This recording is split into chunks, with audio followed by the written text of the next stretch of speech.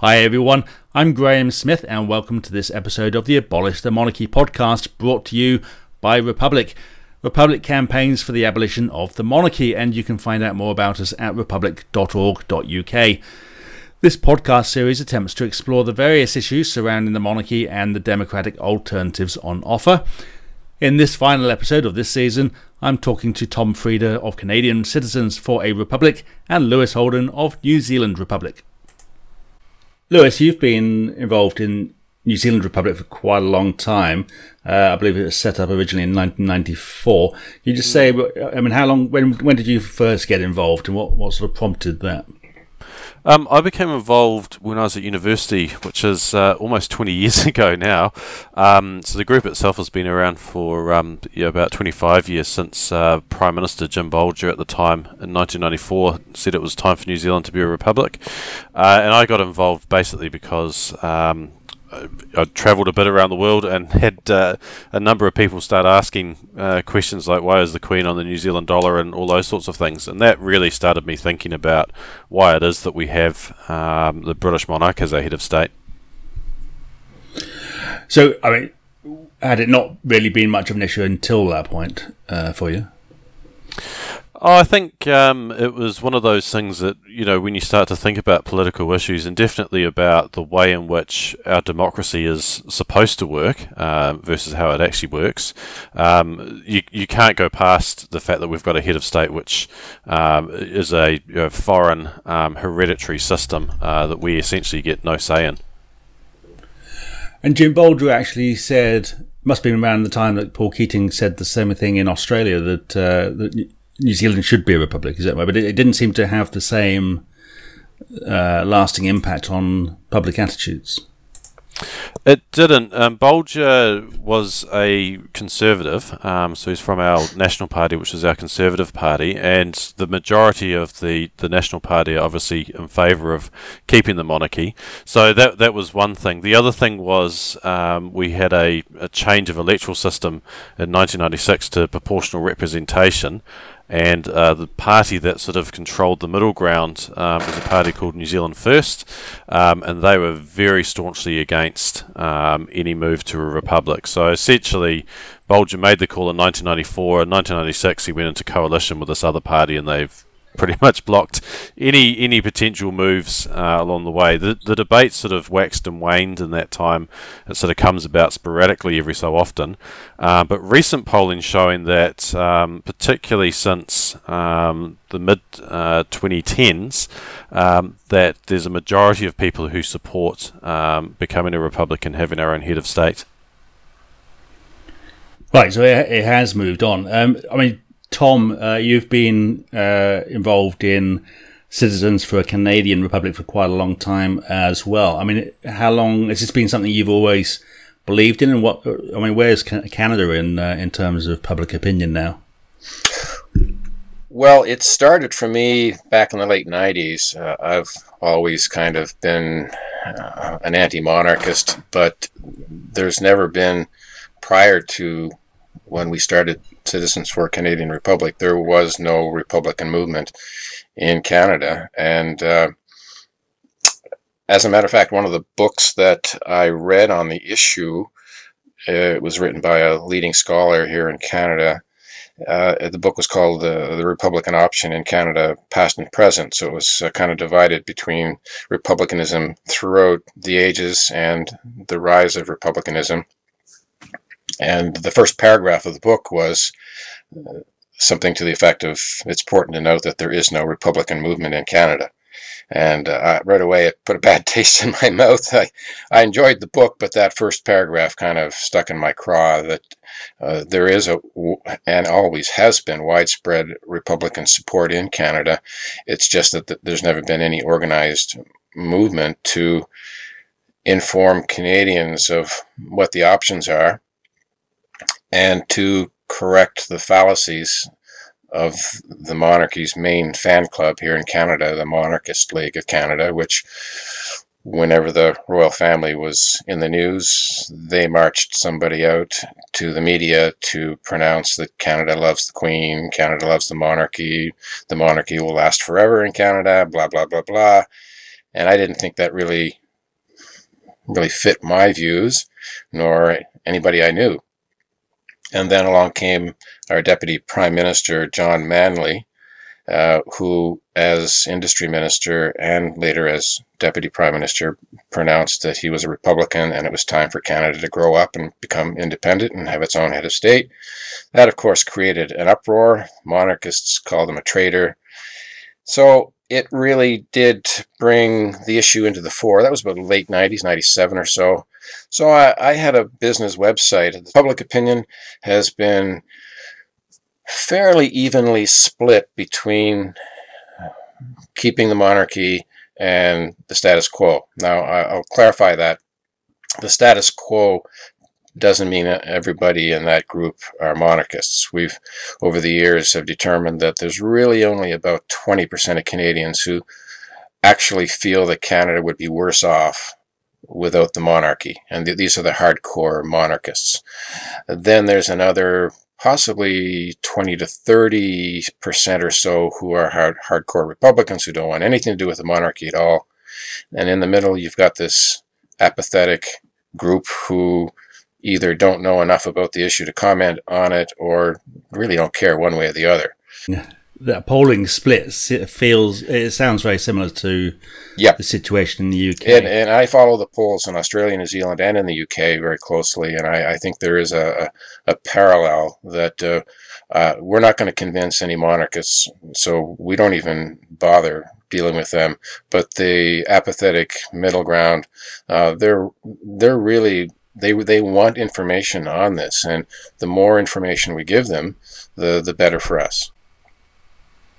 In New Zealand and Canada, I mean, what's this? I mean, you said, Tom, that there's an element of apathy. I mean, I think I don't know whether that's the same in New Zealand or whether. I mean, is there a lack of awareness or concern or interest in the issue in New Zealand as well, or is it? How's that break down? Oh, absolutely. The overwhelming message that we get whenever we talk about the monarchy here is that most people just don't care about it. In fact, that's been validated recently. We did a poll, ask a question similar to a question that was asked in Australia, and it was a scientific poll, it wasn't just an online one, and the question was, who is New Zealand's head of state? Only 18% of people could actually identify it, which I think is similar to what you've seen, Tom. Well, we had one year where it was as low as 5% actually knew the Queen was our head of state. Yeah. It's since gone to something like 12, but it's still pretty abysmal. It is, and whenever you debate this issue, the underlying feeling that you'll get from the general public is, well, look, the Queen might be on our money, and maybe someone who is well known around the world, but we actually don't really care either way that she is in fact our head of state. And part of the reason for that, and part of what our polling showed, is that 1/3 of all New Zealanders actually think that our Governor General is our head of state, which is, I think, probably the reason why a large number of people don't know that the Queen is head of state. They seem to think that she's got some other role to do with the Commonwealth that isn't necessarily constitutionally linked to New Zealand, and I suspect the same is true in Australia and Canada. Part of the reason for that is because the Governor-Generals are really put out, especially by the governments in our countries, as being fulfilling these roles, and that's a result of the evolution that's occurred since the end of the Second World War, really, where Britain has really pulled back on you're talking so much about the empire and all those sorts of things. But the weird thing is, as Tom mentioned earlier, you do get the monarchy's fan club and these people who are just so adamant about the importance of the monarchy, and if we removed it, everything would fall apart, and the flowers would stop blooming, and it would never see the sun again, and all these sorts of things. Our entire legal system would collapse, and all this sort of nonsense. So you get these things from the monarchy's fan club, which is kind of amusing, but the underlying thing is that most people just do not care about the institution, and that is actually what our problem is as a campaign. Is not that people love the monarchy at all. The truth is people don't care about it. In our country, what it really takes is for us to get out there and say, look, this is actually something that is one, the Queen actually is our head of state, and two, we need to change that. And obviously, you'll both be aware that in Australia there is this Palace Letters case where Jenny Hocking is trying to get access to these letters, and it's just won the case in the court, still waiting for the letters, I believe, to do with the dismissal of the Prime Minister by the Governor-General in 1975. And the letters imply, or certainly the implication behind the whole fight for the letters implies that the Queen was directly involved in some way. I mean, what is there any sense in which the Queen or the palace here in London has any direct impact on the constitutional situation in New Zealand and Canada? I think I'm right in saying that the Canadian Prime Minister Stephen Harper had the Governor-General suspend Parliament to get himself out of a political tight spot. But I mean, I don't know, did that kind of awaken any kind of concerns about the monarchy? Well, it awakened concerns about the distinction between head of government and head of state. There was a lot of debate over what power the Governor-General actually had to thwart the Prime Minister, who was basically using prorogation, or I guess imposed recess of Parliament to avoid a vote that would cause his government to fall. So basically using the power of dissolution to keep himself in power, and getting the Governor-General to basically go in on it involuntarily, because at the time, although there was a lot of speculation as to what the Governor-General could legally do, this was one of the powers of the Governor-General that is, it's called convention. And it basically, there's so many unwritten rules on what our acting head of state, our de facto head of state, can do, and it's all based on what's happened in the past. So this is the convention, so this is the way it has to go. And the convention is that the Governor-General can't really do anything to that's contrary to what the Prime Minister wants, unless it's something really, really, really radical, like he was, staging a coup or something like that. So the powers of the Governor-General are basically limited to, handing out awards and planting trees. But again, that's signing documents. You don't have it written in the Constitution that that's the case. That's right. There is nothing in the Constitution that spells out the role of the Governor-General. So if there was a referendum today, we would win it. And there's no doubt about that. Unfortunately, it's a little more complex in Canada. We have a amending formula that requires all of our provinces to be, to unanimously approve of the change to have a different head of state, or to replace our head of state. And that's something that just came along in 1982. Prior to that, it was 7 out of 10 provinces representing 50% of the population. Right, so, that's a higher bar than in Australia, where they need a majority in a majority of states. You need all the provinces to agree. All the provinces and the federal parliament, too. So now that's if you go by the amending formula. Recently, however, in 2013, as you know, throughout the Commonwealth, all the realms had to come up with a Succession to the Throne Act. And the UK, Australia, and New Zealand all developed their own unique legislation that determined how succession to the throne would be handled, and it also covered the Act of Settlement and male primogeniture. So, it was an all-encompassing thing. Well, because we have this touchy situation with our Constitution, and that's different from all of the other realms, the government of the day, which was conservative, did not want to rock the boat. They did not want to have a constitutional debate on this. So they decided that instead of having a parliamentary discussion on how to custom design a Succession to the Throne Act that was unique to Canada, they figured that process would trigger a debate on the monarchy. And to get around that, they decided the simplest thing to do was just to adopt the British Succession to the Throne Act. And by doing that, they recognized that the Queen of the United Kingdom is the Queen of Canada. And now that may sound rather trivial, but it flies in the face of what monarchists have been saying for decades, that legally Canada and the UK have two distinct monarchies. It's the same queen, but two different legal entities. By recognizing the British monarchy, the British crown, as the crown of Canada, they just threw all of that out the window.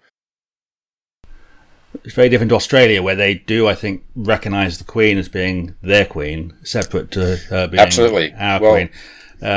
Since 2013, we don't have that here in Canada anymore. Yeah. Lewis, has there been any kind of controversial constitutional event in New Zealand, or has it sort of more or less kept out of the limelight? It's not really been, I think, as prominent as it has been in Australia. You mentioned the Palace letters before, around the dismissal of Gough Whitlam's government in 1975.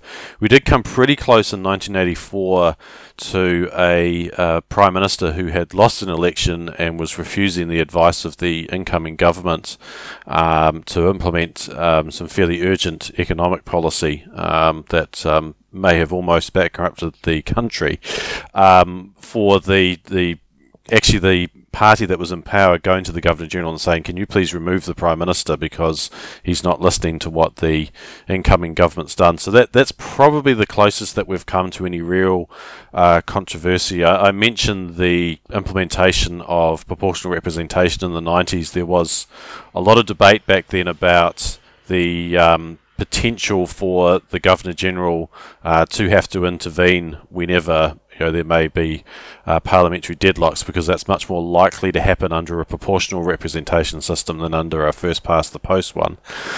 But really, they've managed to stay out of most constitutional issues in New Zealand, and that's contributed to it, I think, in terms of the long-term support for the monarchy. But a large part of it is, I think, as Tom mentioned, and as we've seen in Australia, as soon as there's any suggestion that the Royals or the Governor-General is interfering with the democratic process, we know that that's pretty much curtains for the monarchy. And that's why they've fought so desperately over these letters in Australia. And I suspect when they're supposed to be released, I understand, by the end of July. I suspect when they come out, they are going to demonstrate, because they've fought so hard for them not to be released, that the Palace at the very least would have known about what the Governor-General in Australia was about to do. Now, we've started digging around here in New Zealand to see if there's any way that we can get hold of any communications between the Palace and our Governors-General. Unfortunately, under the New Zealand law, Freedom of Information legislation, all communications between the Governor-General and the Monarch and or the Palace are actually confidential. There's absolutely no way you can get any access to them. So we actually just don't know if the Queen or anyone else in the Palace has been communicating with or interfering in our democracy, which is a very bizarre situation.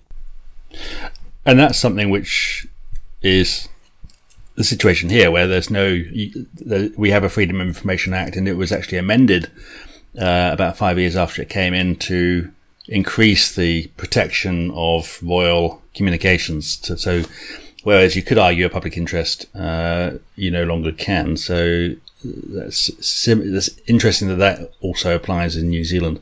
I would imagine that there'll be some royal lobbying for that kind of thing all over the place, in all the realms. But I think I'm right in saying that in each of our countries, this limitation of the powers of the Queen or the Governor-General is convention. Essentially, as it was in Australia until 1975, the assumption was that there was no power there, and in Canada until, when was it, 2009, I think. And then the Governor-General did something, and I suppose there's always that risk that the Governor-General may do something which then puts the whole thing into a sharper focus. Yeah, absolutely. I think, as I mentioned, the times that we've come close in New Zealand, that really would have exposed the powers that the Governor General has, because I think the public generally views the office as quite a sort of benign thing that goes around and opens schools and cuts ribbons and gives pointless speeches and pulls out the sword and dobs people on either shoulder and makes them a knight. So the office is seen as a fairly benign thing. But in actual fact, as we know, a lot of the restraints on it are simply constitutional convention. They're reasonably well known, but then you get these grey areas like Tom mentioned with the prorogation in Canada. The question in Australia is essentially one: at what point, if a head of government and the Prime Minister has lost the confidence of an elected Parliament, should they be removed from office? I mean, that's essentially the question in Australia. It's one that we haven't had come up in New Zealand, but when it does, I think it's going to be very interesting. It may be.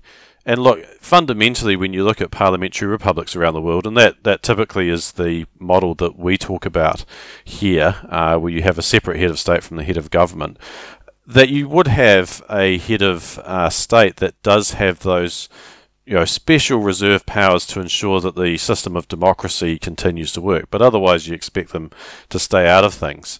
I think that is the key issue when you look at things like the Palace letters and what communications the Queen or the Palace may have with our Governors General, in that it is not that they have these powers to hold a Prime Minister to account.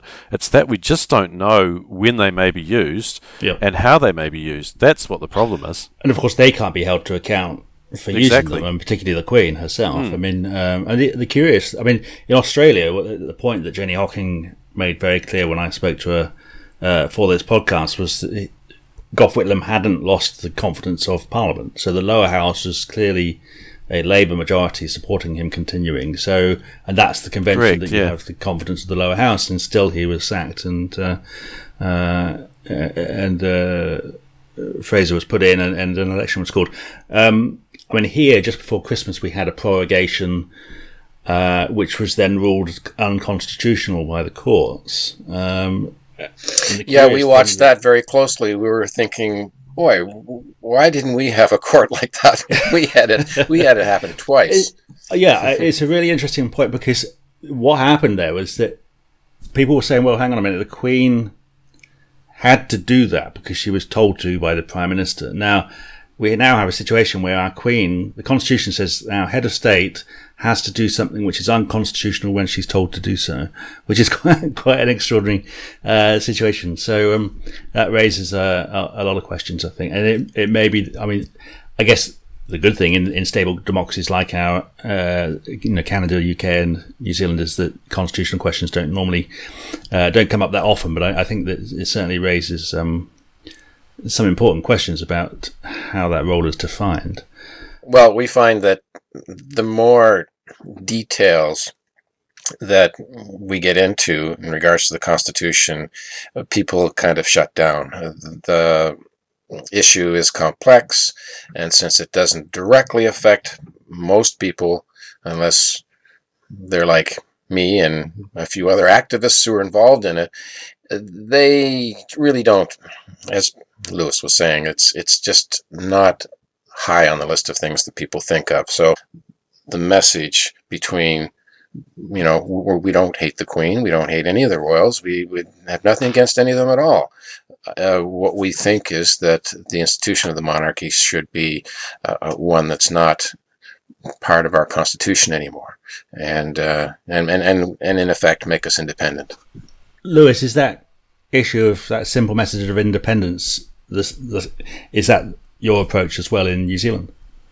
Oh, absolutely, yeah. Look, the messaging that Tom has mentioned just before really comes down to emphasis, and I suppose in the UK, because the monarchy is obviously there and present, the argument is probably more focused on the fundamentals around hereditary succession, something that's not democratic, that people don't have a say in. I think the issue is slightly different in New Zealand, Canada, Australia, Jamaica, Papua New Guinea, etc., where we still have the Queen as our head of state. It is really a question now of our independence and our ability to choose for ourselves who our head of state is. And so the emphasis is probably more on that independence argument than necessarily the principal argument, if you will, in terms of monarchy itself as a concept. We still obviously go out there and talk about that, but the thing is, as we've been discussing with our Governor Generals, because they're seen really as a de facto head of state, and they go off and represent us to the world, and they turn up at the D-Day commemorations and all those sorts of things. They really fulfil the role of what the Queen is meant to be doing anyway. And so, as a result, the focus of our campaign really is on transitioning that office from a de facto head of state to the actual head of state. And that's what we're saying is the change that needs to be made. So we're actually quite fortunate in that sense, because it means that it's easy for the public to conceptualise what a New Zealand head of state would actually look like. They'll probably be in the office for about 5 years. They would only have the reserve powers, so the same powers as what the Governor-General has, although we may go down the path of, as we've been discussing, spelling those out a bit more clearly. But they would be actually democratically appointed to the role, and they would be someone who would have to be a New Zealand citizen.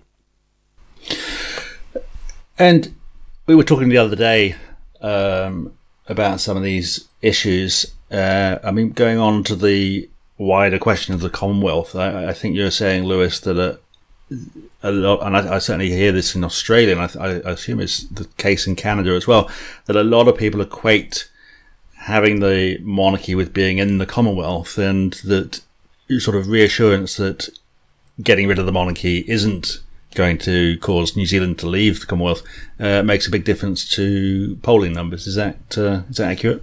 Absolutely, yeah. Look, the fundamental problem we have in our campaign is that the monarchy and the Commonwealth are very much mixed up.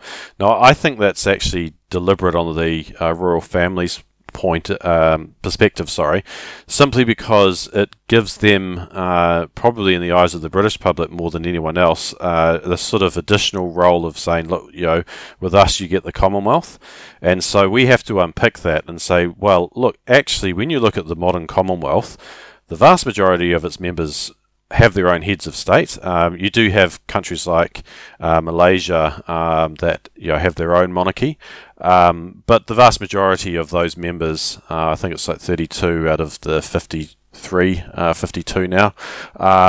There's some that always leave and then join again. I think the Gambia's left and then joined again recently, are republics. So those countries were former British colonies, and they now have their own heads of state and now fully independent, but they're also members of the Commonwealth, and that's actually the majority situation. I think that fact in most people's understanding of the Commonwealth actually just completely changes the conversation, because when people understand that, absolutely, this isn't about leaving the Commonwealth at all, they go, oh, okay, well then I don't really have a problem with change at all now.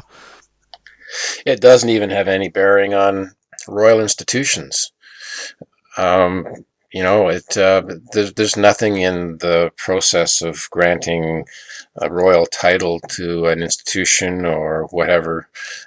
There's nothing in that process that says once a country's government changes from a monarchy to a republic that has to change. And these are the things that we find that tilt people in our favor. And I keep going back to this because we have a long list of examples, public examples, where we have turned people in our favor. Another television show that we were on, actually hosted by a former Prime Minister's son, Brian Mulroney's son, was hosting this show, and it was on the monarchy, and he put together a panel, 2 Republicans and 2 monarchists. And one of the monarchists was a member of the Monarchist League of Canada, and the other monarchist was somebody that they pulled off the street. And same with us. There was me and a Republican, and just a general public person who I didn't know. And during the debate, this one woman who wasn't part of the Monarchist League, she was adamantly just totally against the whole idea of getting rid of the monarchy and having a republic. And so during a commercial break, it was a live show, during the commercial break, I leaned over and I explained to her that becoming a republic does not mean that we get rid of the Royal in Royal Canadian Mounted Police. It does not mean that our institutions change. It does not mean that we leave the Commonwealth. And I listed all the fallacies that monarchists believe.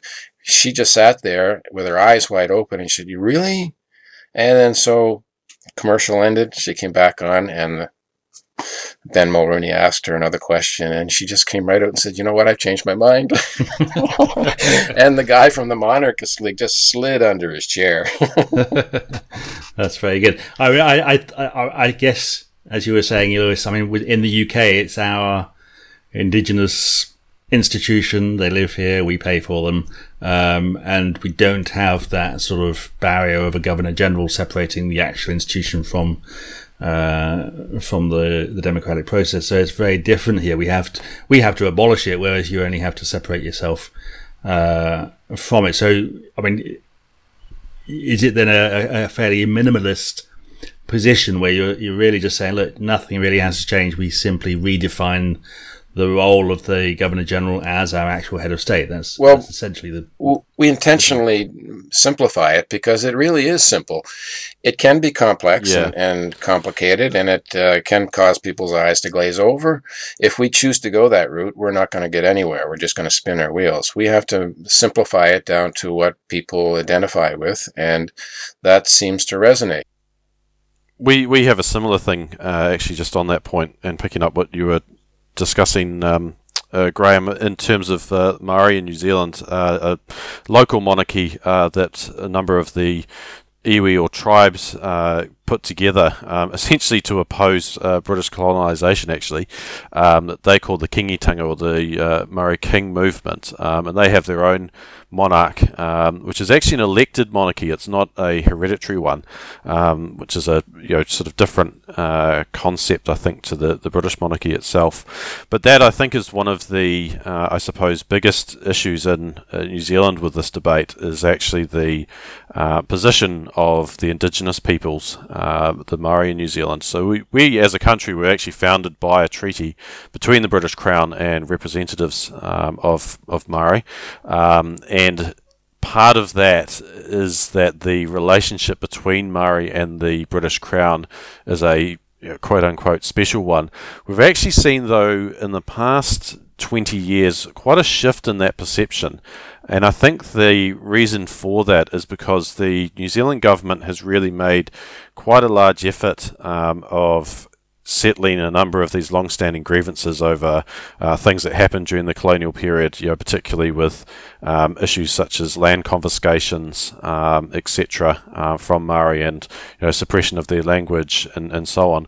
So that is really changing, I think, the relationship between Māori and the British monarch. I think they've also seen that a lot of the things that have been claimed about the British monarchy with respect to Indigenous people simply aren't true. It's helped a lot by Prince Philip making particular comments about Indigenous people around the world. But I think the perception has definitely changed there, and the constitutional position of the treaty, which is I think like the issue of the monarchy in general, as Tom said, legally speaking, this is actually a very straightforward issue. But it is actually fundamentally an emotional one. It's an emotional one that touches on people's perceptions of our relationship with the UK. It touches on, our colonisation by Britain. It touches on all of these sort of emotional issues. And really what we are fighting against is not any sort of love or respect for monarchy, but just apathy about how we confront those issues and how we move forward as a country in actually changing our head of state. So that, I would say, is fundamentally what we're campaigning about. And I mean, it's an emotional issue here as well. I mean, some people say that it's Republicans being rational on one side and monarchists being emotional on the other side, and I've always said, well, it's emotional on both sides, really. I mean, we try to make intelligent arguments, but ultimately it's about how different people view our country and what's important, and what values they want to enshrine in their national life and so on. I mean, is that emotional reaction. So you get this silly argument, Graham. It just reminds me all the time. People will say, "Oh, but the Queen's just a symbol." This wonderful argument. Oh, she's just a symbol. Well, yes, that's exactly the point, though. The Queen is a symbol. The question is, what does that symbolise?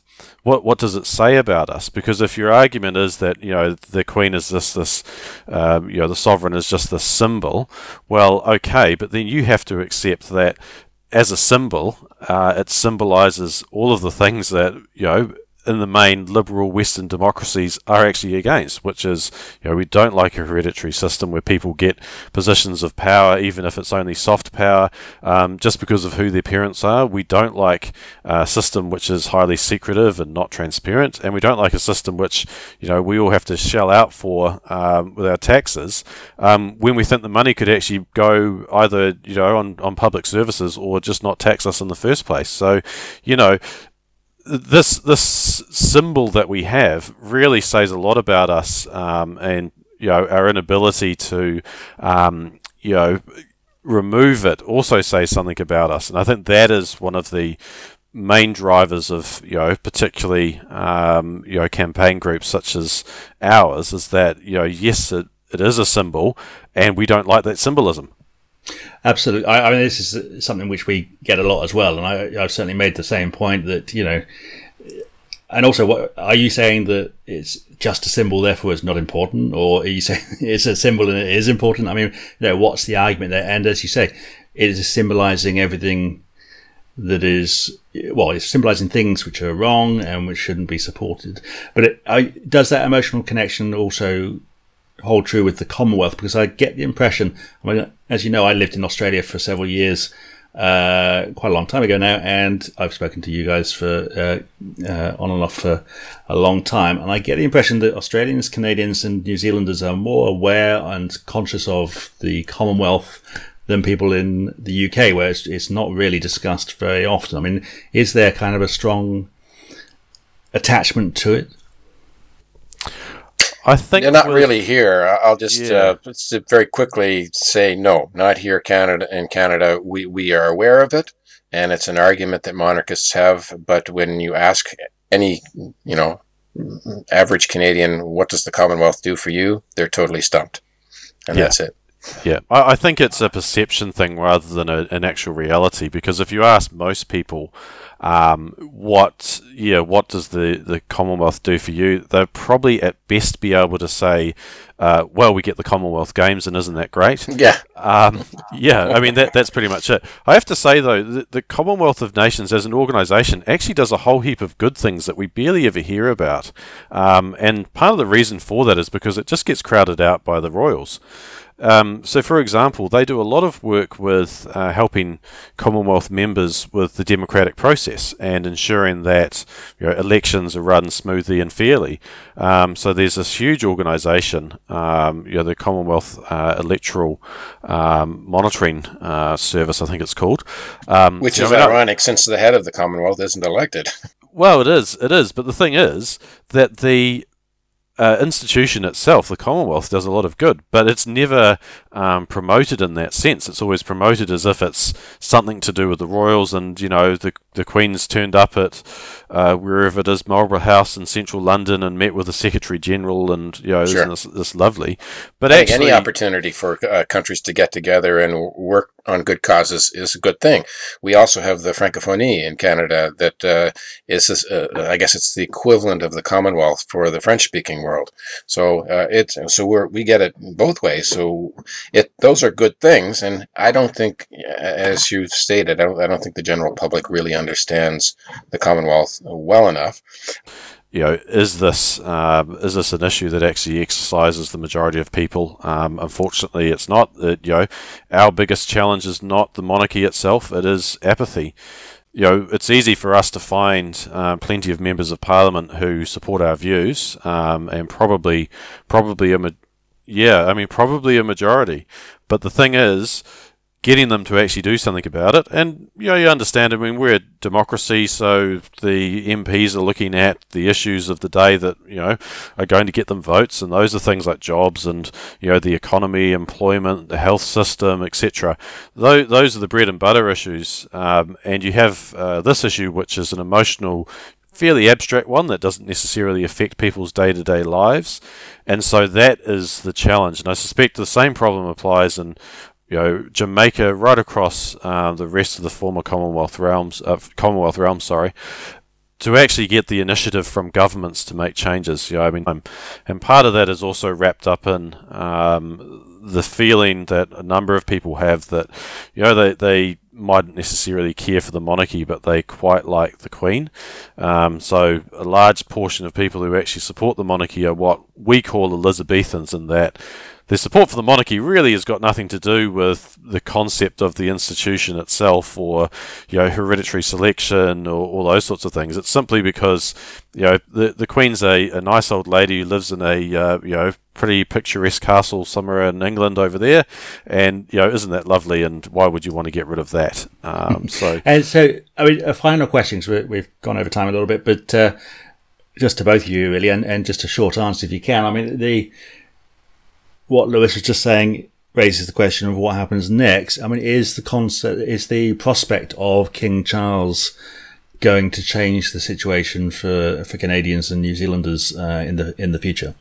I would say yes, it will, and that seems to be the undertone to every discussion that comes up, is that the Queen she's in her 90s. Who wants to talk about the death of the Queen? I mean, even among Republicans, I can agree with both of you that there are people who like the Queen as a person, or as the Queen, but the institution itself is a whole different matter. And I think that the vast majority of the public are going to, I hate to say it, the first time the Queen goes in the hospital with something life-threatening, everyone is, of course, obviously going to be concerned, but they're also going to be concerned about the fact that you could wake up tomorrow morning and Prince Charles will be King Charles, or whatever he wants to call himself.